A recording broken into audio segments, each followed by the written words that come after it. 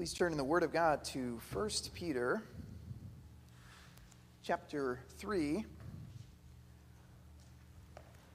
Returning to the first epistle of Peter, that's all the way near the back of your New Testament in your Bible.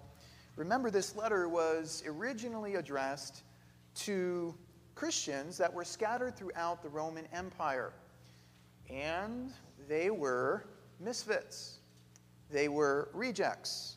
They were exiles of a sort, because these Christians were suffering, to one degree or another, they were suffering for their faith in Christ. And so Peter writes to them to encourage them to stand firm in the grace of God. And he calls them not to lose hope. They are to remain steadfast. And his letter really is endeavoring to show them how to stand firm.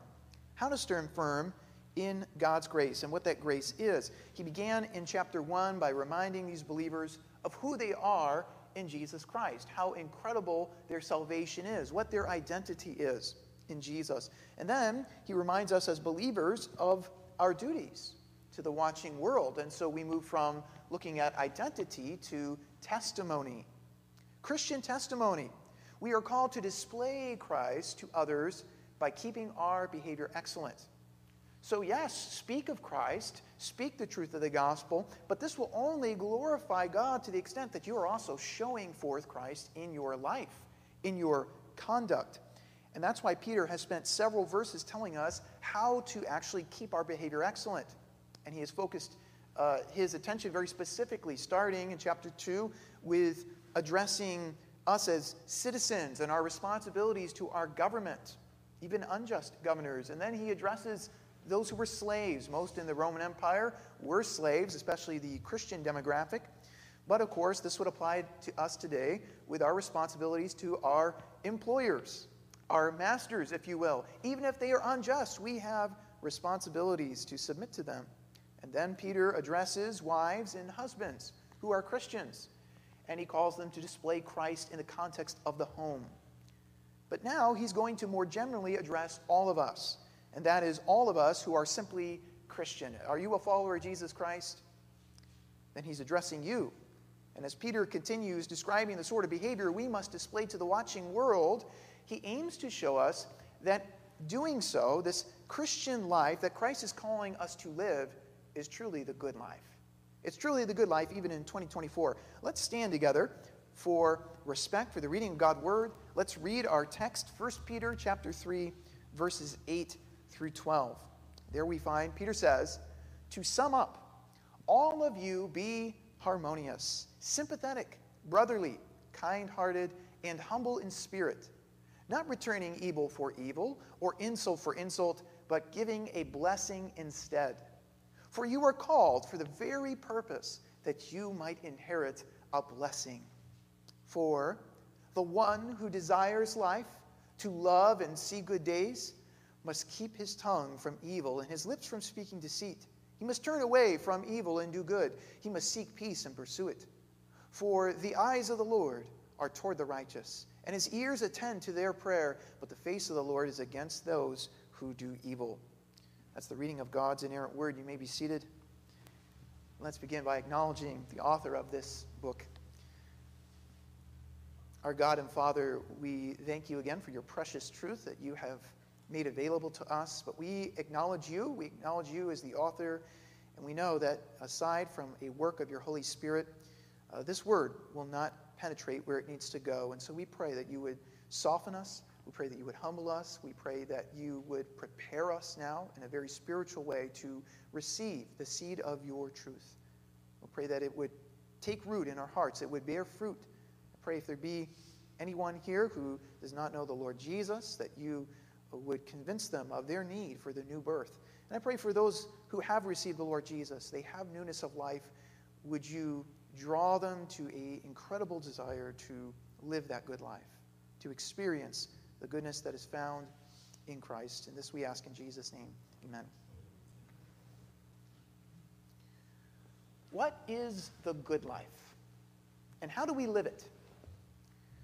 Philosophy and religion are divided as to how to answer these questions, but the basic consensus that emerges from popular culture is that The good life is simply the happy life. It's any happy life. And you can live the good life by simply doing whatever it is that makes you happy. So we hear people saying things like, he or she's living the good life. And by that, of course, we understand to mean that she struck it rich and she can afford whatever she desires. And we see everyone on the commercials is always so happy, right? That's by design. It's intentional. Commercials aim to promise you the good life in return for your money. Buy this car and you'll be living the good life. Or drink this and you can dunk like Michael Jordan. Or buy this soap. Use this soap and everyone will just love you. You know, basically the message is all the same. It's give us your money and we will make your life good. We'll make you happy, as if it were that easy. Now, all the money and commercialism aside, if we were to ask even many Christians, including those in this room, what is the good life? What do you think of when you think of living the good life? I'm sure we'd hear a lot of answers to this effect. Lying in a hammock, alone, maybe on some tropical remote island there. No boss, no clock, no chores, no work. Yeah, you know, that sounds pretty good right now. I'm not going to lie, that sounds really nice. That would be like a dream vacation for many of us. And however we actually live the good life, I think we can all agree, even non-believers could agree, that the good life involves happiness. Then it has to do with being happy. The problem is, what? Often the things that we think will make us happy really don't. At least they make us happy for a time, and then they leave us dry just as before. The happiness is gone again, and the good life with it. Thankfully, the Bible has a lot to say then about living the good life, including the text before us. How can we live a life that is consistently happy, is consistently good? Peter begins in verse 8 with the words to sum up. It's actually one word in the Greek. A better translation perhaps is the word finally, as most English translations will render it, because Peter has said much to believers in specific situations to this point. But now, finally, he addresses all of you. All of you, in any context, in any situation, all of you simply as the people of God. Peter's been calling us to practice Christ-like submissiveness. That's not easy. Some of what we've looked at in Peter has not been easy. It's certainly not popular. And Peter knows that at least his original readers are suffering for their faith. That compounds the difficulty. And so no wonder he here reminds his readers that the life that Christ has called us to is a life of blessing. It is a pathway to blessing in verse 9. And then in verse 10, he says, who desires life? Who loves to see good days? AKA, who wants a happy life? I mean, sign me up, Peter. Who doesn't want a happy life in 2024? Who doesn't want to have good days in 2024? And to be loving life. If you want to live the good life, Peter wants you to know God has a word for you. And in this text, he endeavors to show us how to live the good life. This text gives us 3 ways in 2024 that we can live the good life. First, from verse 8, how can we live the good life in 2024? Living the good life means living for others. Now, all these 3 directives that we're going to see from our text are actually counterintuitive. It's not exactly what the world is going to recommend to you, but it's consistent throughout the Word of God. Verse 8 begins, to sum up, all of you be harmonious, sympathetic, brotherly, kind-hearted, and humble in spirit. The good life that Peter describes here begins with a list. It's a list of 5 adjectives in the Greek. They are 5 moral qualities, and they're all involving living for others. The first is harmonious. Be harmonious. The Greek term here literally means same-mindedness. If you have the NIV, it has be like-minded, or the ESV, have unity of mind. It's all the same idea. When we are born again and we join a church like this one, you know, we just assume, hey, we all have one faith, one Lord, one faith, one baptism, one God and Father of all. We Christians, we really don't have all that many disagreements, do we? Churches like this don't have their share of disagreements, do we? But we do. We certainly do. You've heard about the church, perhaps, that was divided over the color of shingle that would color the sanctuary, over the sanctuary roof. Half of the church wanted red shingle. The other half wanted green. When the contention remained so bitter, the elders eventually decided that they would do one half of the roof red and the other green. Well, the problem was that next Sunday, when everybody showed up for worship and they met in the sanctuary, the red roof was set on the side of the sanctuary under the red shingle. And those who wanted the green roof, they sat on the opposite aisle, under their side. Problem wasn't solved. There's a disunity. And brothers and sisters, it's happened before in churches like this one. Churches splitting over the style of music that will accompany the worship, or over dress codes, or over who's got the right view of the rapture. There are many reasons that Christians will not be like-minded. Now, by calling us to be like-minded, Peter's not saying we are exactly to think alike, we are to think exactly the same on every single detail. Of course not.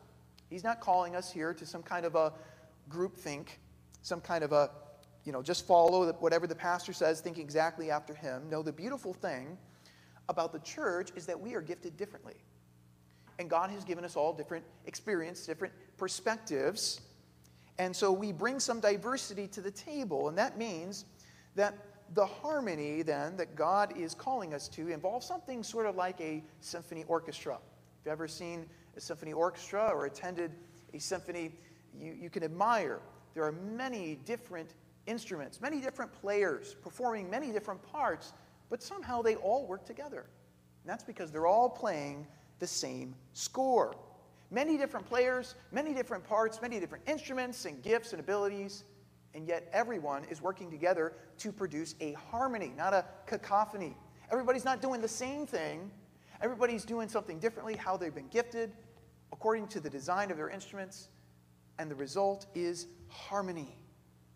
That's what God designs for the church. But we can only live for others then to the degree that we are harmonious as a church. We got to be a team player. We can only be harmonious as we apply the other four qualities Peter describes here. If we're to live for others, the next moral quality to add here is sympathy. Peter says, be sympathetic. While the first adjective has to do with unity of mind, this one has to do with unity of feeling. One commentator explains, the secret of sympathizing surely lies in relating so closely to others that we feel what happens to them as something that is happening to us. And that means willingness to surrender our independence. That's well said. Sympathy is Jesus weeping at the tomb of Lazarus. Why did Jesus weep?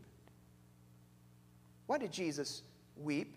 He was not responsible for the suffering that was here present. Jesus knew, in addition, that he would momentarily raise Lazarus from the dead. Why did Jesus weep? Jesus wept because he loved. Jesus loved Lazarus. Jesus loved Lazarus' family. And Jesus so sympathized. Sympathy is an act of love.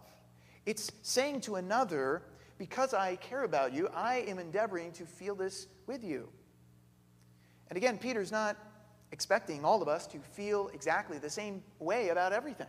That's impossible. In fact, we all understand some of us are very emotional and some of us are pretty much emotionless. God knows that our personalities are different. But regardless of your personality, God is calling you to practice sympathy. That's not an option.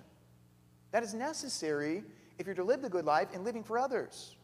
You might not be able to give the gift of tears to someone who is suffering, but you can give them some time and attention, right?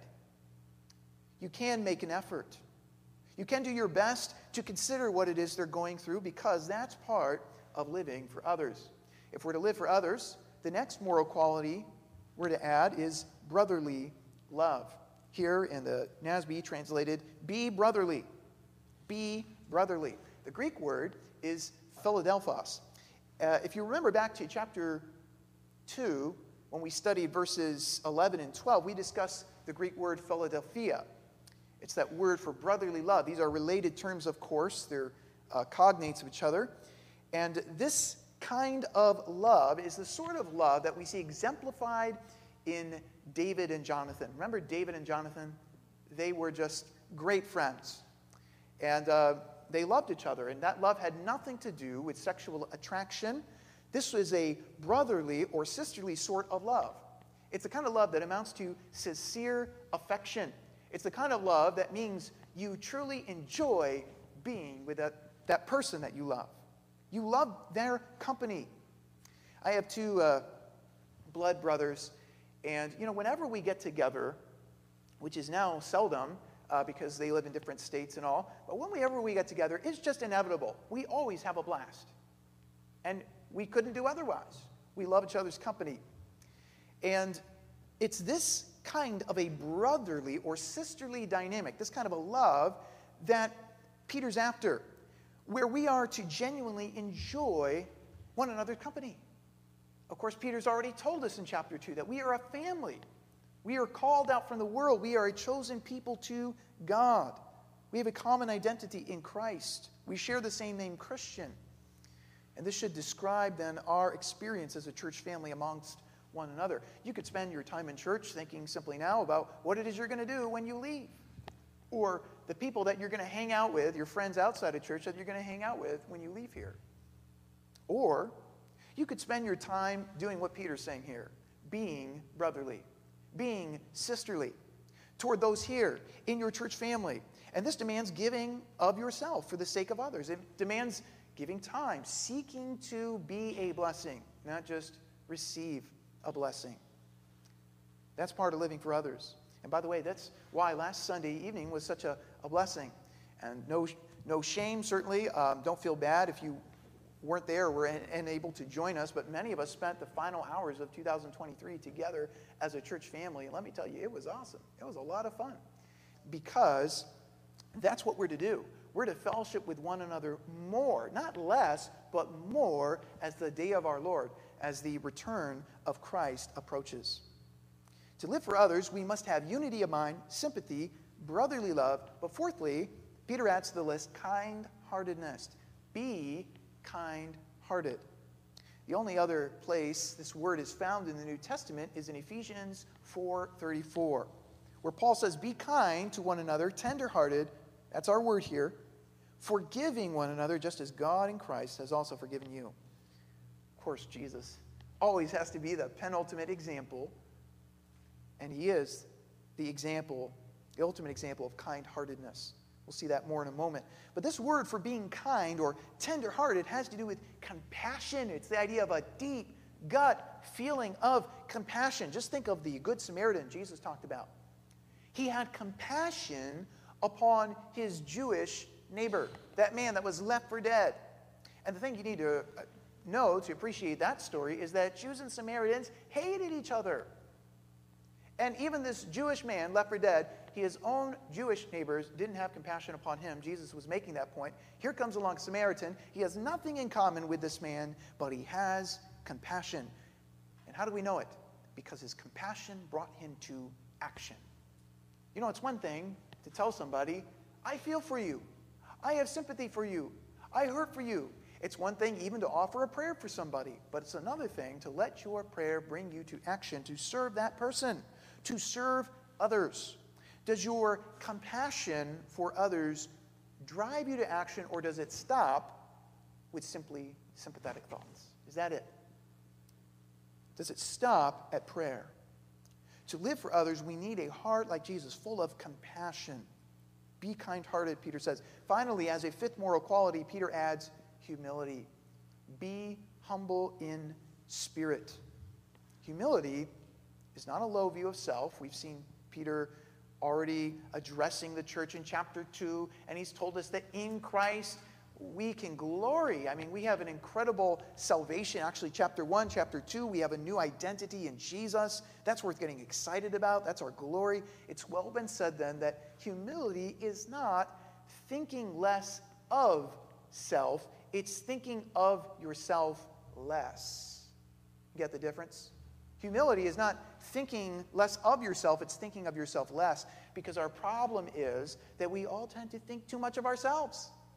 That is, we think of ourselves far too long, far too often, and as long as we're thinking of ourselves, guess what? We're not thinking of others. You go to work, and you're only concerned about how people are treating you and talking to you and how you're feeling and how your day's going. Guess what? That means you are oblivious to what's going on around you. I mean, in the souls of other people, the needs of other people. And as Americans, it just seems like we're conditioned that way, aren't we? You just get in your car, you go to work, you clock in, you do your thing, you come back, and that's it, right? And the Lord wants to break us out of that. The Lord wants us to be humble, which involves not thinking so often of simply our own needs, but thinking of the needs of others. Paul urged the church this way, along these lines in Philippians 2, 3, and 4. Do nothing from selfishness or empty conceit, but with humility of mind, that's what Peter's after too, with humility of mind regard one another as more important than yourselves. Do not merely look out for your own personal interests, but also for the interests of others. Wow. Humility within us is what makes harmony between us possible. That's the real recipe. As long as we are humble and we consider others more important than ourselves, guess what? That's a great recipe for harmony, for unity. We need that. You want to live the good life in 2024? According to the Word of God, you need to be living for others. You need to make these qualities a part and parcel of your life. And secondly, according to our text, if you want to live the good life, living the good life means blessing your enemies.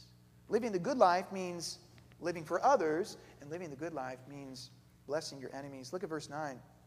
Not returning evil for evil, or insult for insult, but giving a blessing instead. For you are called for the very purpose that you might inherit a blessing. Peter expands our moral duty to include even blessing our enemies, loving those who don't love us, who don't treat us in a lovely way. And he indicates two ways that we can achieve this. The first is negatively stated. He says, if you're going to bless your enemies, you cannot give evil for evil. Stink, right? You can't give evil for evil. He's saying revenge is not an option if you're going to follow Christ. And the evil Peter mentions here might include anything evil that someone does to you. I'm sure you could think of a number of things. You're accumulating that list in your mind. But remember here that Peter originally wrote this letter because Christians were suffering for their faith. And so the language here suggests Peter's now talking about behavior related to non-Christian antagonists. And Peter is here writing to people in the first century Roman provinces of Asia Minor. They didn't enjoy the same kind of measure of law and order that we have at our disposal today. These people didn't have a 911 option. They didn't have that sort of security. So think about this. If someone in the first century had vandalized your home because they knew you were a believer, they broke your windows, they keyed your car, or whatever, they slaughtered some of your livestock. There was many ancient rulers and ancient lawgivers that insisted, hey, they did that to you, you return evil for evil. On the condition that your evil, your revenge, that is, would not be greater than the original provocation. And we know the saying, eye for an eye, a tooth for a tooth. They took your eye, you take their eye. They took your tooth, you take their tooth. That is the language the world has always spoken. And it's the same today, is it not? That seems fair. Revenge is the way this world works. And the drive for revenge can be so powerful that whatever we believe about it, morally speaking, we could find ourselves swept into it, can't we? It just fascinates us. Revenge, it seduces us by promising us satisfaction, fulfillment. You get back at that person and you will feel right. You will feel good. That's part of the good life. That's the idea. But this year, revenge will destroy millions of lives. It will drive millions of people off the cliff. It really will. It will destroy millions, not to mention the lives of others involved in that scheme of revenge. And so listen, regardless of this world's modus operandi, Regardless of the alluring promises of revenge, Peter says, revenge is not an option for a Christian. Not evil for evil, not insult for insult. The Bible says in Romans 12:17, never pay back evil to anyone. Respect what is right in the sight of all men. If possible, so far as depends upon you, be at peace with all men. Never take your own revenge, beloved, but leave room with the wrath of God. For it is written, vengeance is mine, I will repay, says the Lord. But Pastor, what about my rights? What about my rights? Well, yes, remember, God is the one who gives us our rights. And the same God who gives you your rights, he gives you responsibilities. And many times your responsibility is to lay down your rights. That's not popular. That's what Jesus did. That's who we're called to follow if we bear his name. So Peter says, do not give evil for evil or insult for insult, but giving a blessing instead. Giving a blessing instead. Wait. Not only can we not give evil for evil, but Peter is saying you must repay evil with good. Here's the positive side of the same response we are to take toward our enemies. If you're going to bless your enemies, you must reward their evil with good. Wow. This expands living the good life to include the unthinkable now. This is extremely counterintuitive. In 2017, Voice of the Martyrs premiered the film Tortured for Christ. The film was based on the book by the same title of Richard Wurmbrand, a Lutheran pastor imprisoned and tortured 14 years in a communist prison in Romania. In one scene, the communist guard discovers Wurmbrand praying in his cell, which was against the rules, of course, and they would beat them for this. And so the guard asked Wurmbrand, frustrated, why could you possibly be praying to God? What are you praying to God for? You're in prison. Your wife too. And your children are basically orphans. So why are you praying to your God? The guard wants to know. Wurmbrand replies, I am praying for you. I am praying for you. Jesus said in Matthew 5:43, you have heard that it was said, you shall love your neighbor and hate your enemy, but I say to you, love your enemies and pray for those who persecute you. When our Lord hung on the cross, he said of his enemies, of those who had crucified him and beaten him and now were mocking him, he said, Father, forgive them. This is what genuine Christianity does. So on the one hand, Peter's saying, don't repay evil with evil, but it doesn't stop there. He says, in addition to never paying back evil to anyone, if your enemy is hungry, feed him. If he is thirsty, give him to drink. And Romans 12:21 says, do not be overcome by evil, but overcome evil with good. That's our weaponry. That's Christian warfare in the 21st century. It's overcoming evil with good. It's blessing our enemies. God didn't ask us if we Christians here and now in the postmodern era are supportive of this, or if we find this practical enough for undertaking. God doesn't care whether you agree or not. If you like this idea, look again at verse 9. Peter says, give a blessing instead, that is to your enemies, for you were called for this very purpose, that you might inherit a blessing. Whether you like it or not, if you call yourself a Christian, you need to bless your enemies. And if you won't, don't call yourself a Christian. Our Lord has called us to this way of life, endeavoring to bless our enemies. And if we're honest, we'd have to admit, well, Lord, I can't do this. I just can't. And that's true. It's beyond our natural ability. God is not asking you to do this without him in your strength. You can't do this apart from God's special grace. You might be able to bite your lip and walk away, right? We've all done that. Give your enemy the silent treatment kind of thing. But to truly bless our enemies, that takes God's supernatural grace. Blessing your enemies means you cannot give evil for evil, but you must repay good for evil. We can just hear all the critics, all the people on the street saying, are you kidding me? Really? And you call that the good life, Peter? You tell this to somebody, they say, that's a disaster, man. You're going to destroy your life. But Peter reassures us, blessing our enemies will result in a blessing for us. That's his point. He says in verse 9, for you were called for the very purpose that you might inherit a blessing. Don't limit that blessing to simply what God has in store for you for the future. That's true. That's part of it. But that's not all of it. Remember that Peter also has in view throughout this letter the blessings of this present life that come as we live out the Christian life. I'm thinking of 1 Peter chapter 1, verse 8. He says, even right now, we can experience joy inexpressible, full of glory. We don't have to wait to just die, go to heaven. The Christian life is here now. Jesus says, those who believe on him have eternal life in the present. And that is the joy. This is the part of the blessing Christ wants us to experience now in this life.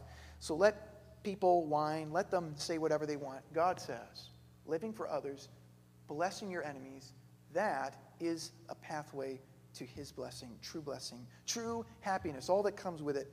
And this brings us to the final point of our text for how to live the good life. We see living the good life means living for others. And living the good life means blessing your enemies. Boy, that's counterintuitive. Here's something else that doesn't come naturally to us, and that is living the good life means trusting God's word. In fact, you can't live the good life without it, without trusting God. Verses 8 and 9 demand this counterintuitive way of life. I mean, denying self-interest for the sake of others, leaving vengeance to God, seeking to do good to the person that I hate, that I don't like, that's doing evil to me. There's no way you can actually do this and live this way aside from one thing. Well, we could say, yes, only by God's grace. We've just said that. But really also, only by trusting God. You're never going to truly live for Jesus in this way, live the good life, unless you truly trust his word, unless you truly trust what he's said. So Peter begins verses 10 and 12 with the conjunction for. That signals here is the basis and or motivation for living for others and loving our enemies, for doing what Christ has called us to do. And what follows in these verses 10, 11, and 12 is all Old Testament scripture. It's a citation from Psalm 34. By falling back on scripture, Peter is showing you that obedience to God can only stand upon trust in God. That is because you only do what God actually says so long as you trust what God says. You need trust if you're going to obey the Lord. So Peter leaves us now with two truths that you can trust from God's word, and they motivate us to live the good life. First, you can trust that God's law, what he has said, what he has decreed, what he's called us to do, God's law yields a flourishing life. Notice how verse 10 is framed around the noble desire for a flourishing life, the love of the good life, the desire to see good days. Hey, there's nothing wrong with that. There's nothing wrong with wanting a good life. God is the author of joy. He is the river of true delights. And just as any father delights to see his children flourishing, God desires the same for you as his child. But to ensure your life is flourishing, God's given you certain laws. Oh yeah, you need to follow the manual. Otherwise, it's not going to work out for you. God has rules for how we are to even speak, notice. His word teaches we can't simply say whatever we want. That's why in verse 10, Peter, citing from Psalm 34, says, the person that wants to live the good life, he says, he must keep his tongue from evil and his lips from speaking deceit. We need the Spirit of God for that, right? Shut our mouths when it's time not to say anything. We don't have anything good to say. Or we need God's power to open our mouths and help us speak when that is necessary. Do you see how God's ways are not the world's ways? Do you see that? You go to just about any psychologist and tell them that you're sad, you're depressed, you don't have happiness or whatever. They might push a pill or whatever, or talk about your past and all this different stuff. But how many of them are going to tell you, are you watching your language? Who's going to say that? Quit blaspheming. Quit tearing others down. Quit being dishonest. I'd like to see a secular psychologist recommend that. You see, but that's what God says. You want a happy life? You want the good life? It involves how we speak. That's amazing. Notice God has negative and positive rules for how we are to live. In verse 11, Peter continues, citing from Psalm 34. He says, he, that is, whoever wants to have a happy life, he says, God says, he must turn away from evil and do good. He must seek peace and pursue it. So some churches are excelling in how to tell people how not to live, what not to do, what not to drink or eat, or what music not to listen to, what people not to hang around with, right? Or places where you shouldn't go. But the Bible's emphasis here on doing good is instructive. We aren't simply to avoid evil, but we are to be making a difference for Christ in this world. Peter even says we are to be pursuing peace. That's beautiful. When the Israelites were carried off into exile in Babylon, God didn't instruct them to begin conducting underground resistance operations. Actually, he told them the opposite. He told them through the prophet Jeremiah in Jeremiah 29:7, they were to seek the welfare of the city where he sent them into exile. Do you know that city was Babylon? Wicked old Babylon. And God said that they were to pray to the Lord on its behalf. For in the welfare of this city, you will have your welfare. Wow. Seek the peace of where I've called you. I know this nation is corrupt. Come on now. Don't be naive. This nation is more corrupt than any one of us could guess. But do you see it? We ought to be praying and practically pursuing peace, praying for the welfare of our nation. We ought to have a reputation in this community as people who are helpful, who are compassionate, who are looking to serve others, whatever their beliefs and lifestyles, of course. Be encouraged. God's law yields a flourishing life. But a second truth Peter reminds us of here from Psalm 34 to motivate you is that you can trust God's attention is fixated on you. As you trust the Lord, as you're living the good life, right? This means God's attention is fixated on you. Verse 12, he says, "For the eyes of the Lord are toward the righteous, and his ears attend to their prayer. But the face of the Lord is against those who do evil." Last summer in Sunday school, we did a course on hermeneutics, that is how to interpret the Bible. And we mentioned that though God is a spirit and does not have a body like us, yet for the sake of accommodating his revelation of himself to our human understanding, he often describes himself in human terms. And so we'll see God often describing himself using what is called an anthropomorphism. That's just a fancy word for he's describing himself as having perhaps eyes or ears or feet and so on. And Peter cites 3 anthropomorphisms here from Psalm 34. They're all commonly used throughout the Bible. The first is the eyes of the Lord. The eyes of the Lord, he mentions the eyes of the Lord, that which represents God's perfect assessment of judgment, the fact that nothing escapes his notice. He mentions the ears of the Lord. It represents his alertness to humanity. This is the fact that God can hear us. God can hear our groaning. Jesus said, God knows your prayer even before you pray it. But of course, he delights to hear us. He delights to hear the prayers of his children. The face of the Lord, Peter also mentions. The face of the Lord in Scripture consistently represents his favor. God's face is the symbol of his blessing. To say that God's face is toward you is to say that the creator of the world is behind you. Man, nothing greater could be said. No greater encouragement could be given. To say that the Lord's face is against you is to say you're in serious trouble. I'm reminded God told his people in the Old Testament how they were to bless one another after the manner of Numbers 6:24 through 26. The Lord bless you and keep you. The Lord make his face to shine upon you and be gracious to you. The Lord lift up his countenance on you and give you peace. That is the good life. That's the life we need. The life of God's attention upon us, his favor on us. When a child's lying in bed alone in the dark, you remember those times, right? It's not been that long ago. Alone at night, alone in the dark, and your imagination begins to run wild. The child may cry for the father because that child knows the father is there. And sure enough, even though the father knows there's no emergency, there's nothing going on, the father knows what's going on. Still, he comes. Still, he shows up. And when he shows up, entering the child's room, sure enough, all the scary thoughts vanish instantaneously. You see, it's one thing for the child to know, my father is there. My father is there. It's another to know my father is here. He's near. He's beholding me. He's listening to me. He's smiling upon me. When a child receives the assurance, a child of God, that our God is not merely present, but that he is very near. When you or I are assured that God is attentive to us, that's what makes all the difference in the world. That's when fears are suddenly gone and all's well. And brothers and sisters, my question to you is, what could be wrong in your life if God's ears are open to you, God's eyes are on you, God's favor, his face is smiling upon you? What could be wrong in your life? That is the good life, according to the Bible. People will tell you living the good life means your circumstances are all going the way you want. You got a cushy savings. You got plenty of sensual gratification. But all of these things don't ultimately and can't ultimately deliver what they promise. They can't give you lasting happiness. According to Peter, according to the Bible at large, the good life is not the trouble-free life. It's not what the world says.